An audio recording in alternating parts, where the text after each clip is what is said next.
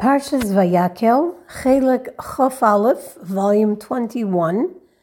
Sicha Beis, the second sicha. In the commentary of the Zohar in this week's Torah portion, the following story is relayed. Once, when the holy students of Rabbi Shimon Bar Yochai sat studying lofty mystical ideas in Torah with their teacher, the Rashbi noticed that his student, Rabbi Yossi, was engrossed in thought about worldly concerns and not the otherworldly teaching that the Rashbi was sharing. And so the Rashbi said to his student, to Rabbi Yossi, Yossi, get up and complete your visage. A letter is missing in your name. The Rashbi was able to perceive that the world-related issue that Rabbi Yossi was pondering caused a deficiency in the visage, in the spiritual makeup of Rabbi Yossi at that moment, and causing a letter to be lacking in his name. His name, reflecting a person's essence, was somehow deficient.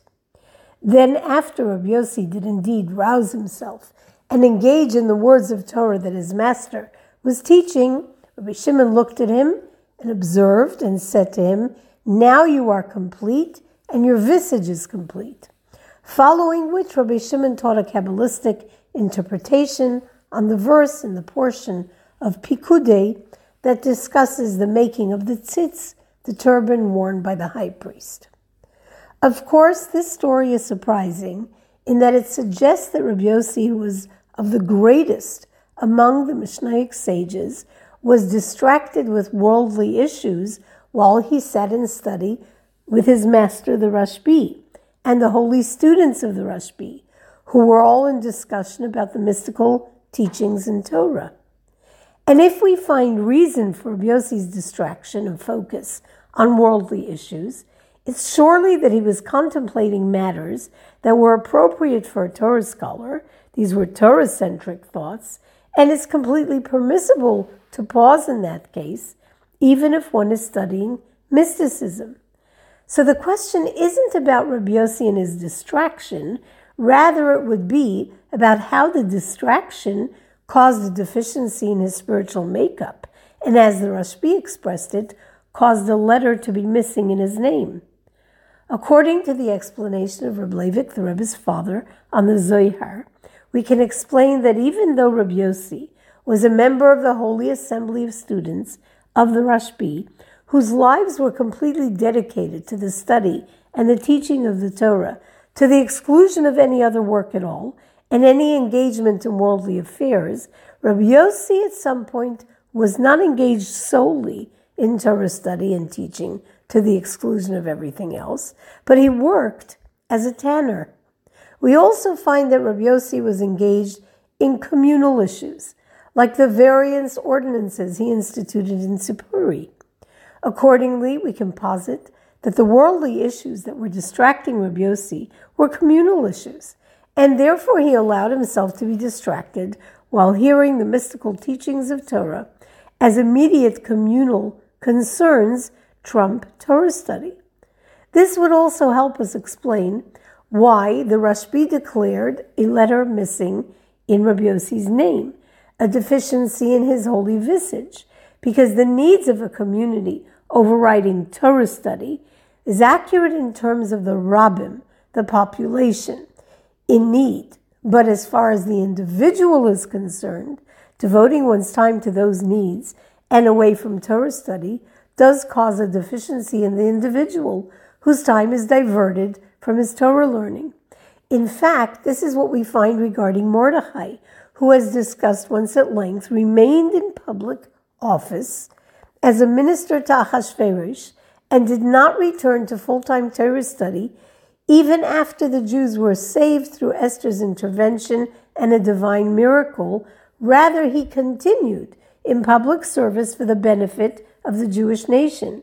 because the needs of the community come first.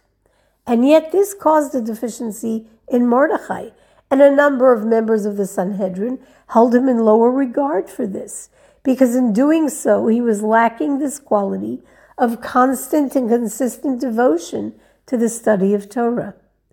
This explanation is also based on the clarification of Vayakhel, the Rebbe's father, in his teaching on the Zohar regarding this anecdote about Rabbi Yossi.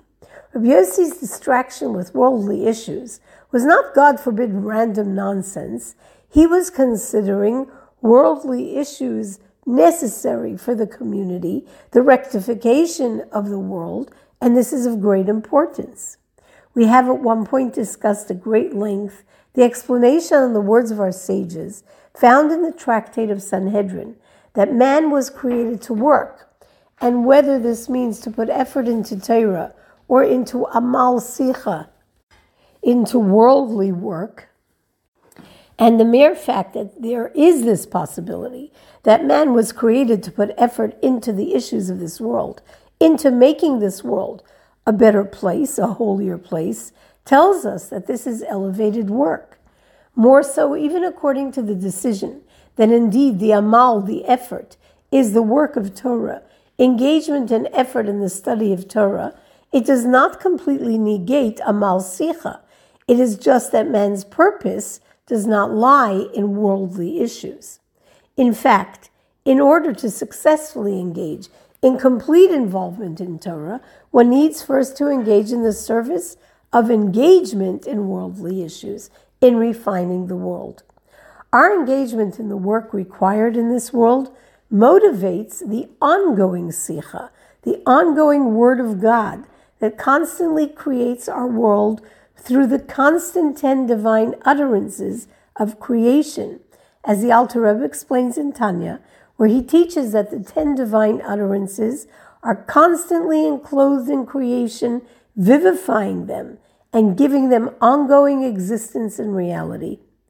These 10 utterances created and continue to consistently and constantly create physical reality. And as far as God is concerned, these are lesser or mundane utterances. In the mystical discussion of letters, this is considered engaging or contemplating words associated with worldly concerns, amal sicha, and it is the divine service of rectifying and purifying this world and its needs by ensuring that kol ma'asecha yiyu l'shem shamayim, that everything you do is for the sake of heaven, and b'chol drachecha da'ehu, in all your doings know God. This refers to the domain of permissible actions that are placed in the purview of man, by which man betters and assists in the service of sustaining the physical world and in its rectification. Yet this work is not comparable to the divine service of Torah study and engagement therein, certainly not on the level of the study of the mystical parts of Torah, because despite the amal sicha, achieving the sustaining of the physical world through motivating and inspiring the ongoing source of creation, God's continued utterances of creation, and in fact this is why a soul descends to this world, not to repair itself as it is perfect in its place in heaven, but to repair the body and the animal soul and its portion in the world. Through this service, this work of refining the body and the animal soul, one actually fulfills his or her purpose and the purpose of creation, which is God's desire to have a dwelling, a presence here below. And yet, amal b'Torah, effort and engagement in Torah, is loftier than amal sicha, worldly efforts, because it is Torah that draws down the godly light that transcends world and creation. And therefore, Rabbi Yossi's contemplation of worldly or communal needs caused his name to be diminished and lacking a letter, because it's ultimately a descent from the Amal Torah. On a more profound level, this answer, though, is lacking and is not sufficient for us to understand why there was a lack in his name. Every sage and scholar, the Tanaim, the sages of the Mishnaic age, the Amoraim of the Talmudic era, acted and lived in accordance with their sole root and source. Just as in our discussion, and as is explained by Rabbi Leivik, the Rebbe's father, Rabbi Yossi concentrating specifically on Mila de Alma was because the root of Rabbi Yossi's soul was in the world of Malchus. Malchus is the source for the manifest creation of the worlds of Bria, Yitzira, and Asiya, manifest into existence through the 10 utterances of divine sovereignty, Malchus. Therefore, his service was rooted in the Amal Sicha of giving the world continued existence and refinement. Since this was his mission in this world, though in Amal Torah there's a loftier quality and value, as Torah transcends creation and world, how can we say that when he was engaged in contemplating Mila de Alma, there was a lack in his name, the very reflection of a soul's purpose in this world, if this is his purpose, suited to and associated with his soul root, and thus to his name? Like the Hasidic anecdote attributed to Reb Zusha, who said that when he would be asked, after 120 years, he would be asked not why he wasn't on the level of the righteous, but why he wasn't Zusha, associated with his name and with his soul root. And there's more yet. If one knows that because his soul isn't rooted in the divine service of full-time Torah study, his name will be diminished by a letter, this can potentially embitter him. He won't be able to fulfill his purpose and his unique divine service with any real joy. We also want to understand why Rabbi Yossi didn't sense his own deficiency and wasn't aware of this until the Rashbi told him, and why, when the deficiency was repaired through his engagement in the study that the Reb Shimon Bar Yochai was teaching, this too was unknown to him until the Rashbi revealed it to him. The explanation here is that Rabbi Yossi, according to what his sole purpose and service was, based on the root of his soul, was in fact in a very whole space, and his visage and his name were complete, even when he was contemplating refining the world. The deficiency was only as part of the greater whole, as part of the holy group of students of Rabbi Shimon Bar Yochai, at that time sitting among this holy group of students of the Rashbi, whose Torah study was the Rashbi's life purpose and soul root. Rabbi Yossi too should have been so engaged. Thus, only the Rashbi could sense the deficiency, and also when the deficiency was no longer, and the visage of Rabbi Yossi was complete again. This idea can be further expanded upon and understood in light of the laws of Talmud Torah, Torah study, as taught by the Alter Rebbe. The Alter Rebbe teaches that every soul must, for its completion, for the fulfillment of its purposeful descent into this world, engage in all the 4 levels of Torah study, according to what each individual can grasp. This is a requirement for each soul's achievement of wholeness in this world. If one is lazy, and only therefore studies only a little bit, he must return in as many incarnations necessary until his soul will gather and grasp and study all of Torah that it has the capacity to learn. And in a situation where one is not lazy, but he is by Torah law absolved from this, the Alter Rebbe explains this situation in Torah Or and says there are 2 possibilities here. One is that by the very fact that a person's abilities only permit him a limited amount of Torah study time, this is indication that his soul is not obligated beyond this, and the soul's wholeness is achieved with whatever little bit of Torah he can study, even if he or she is limited to a mere chapter of learning in the morning and a mere chapter of learning in the evening. The second possibility is that Hashem himself will complete a person's Torah study when man engages in the effort but cannot successfully go past a limited amount of study.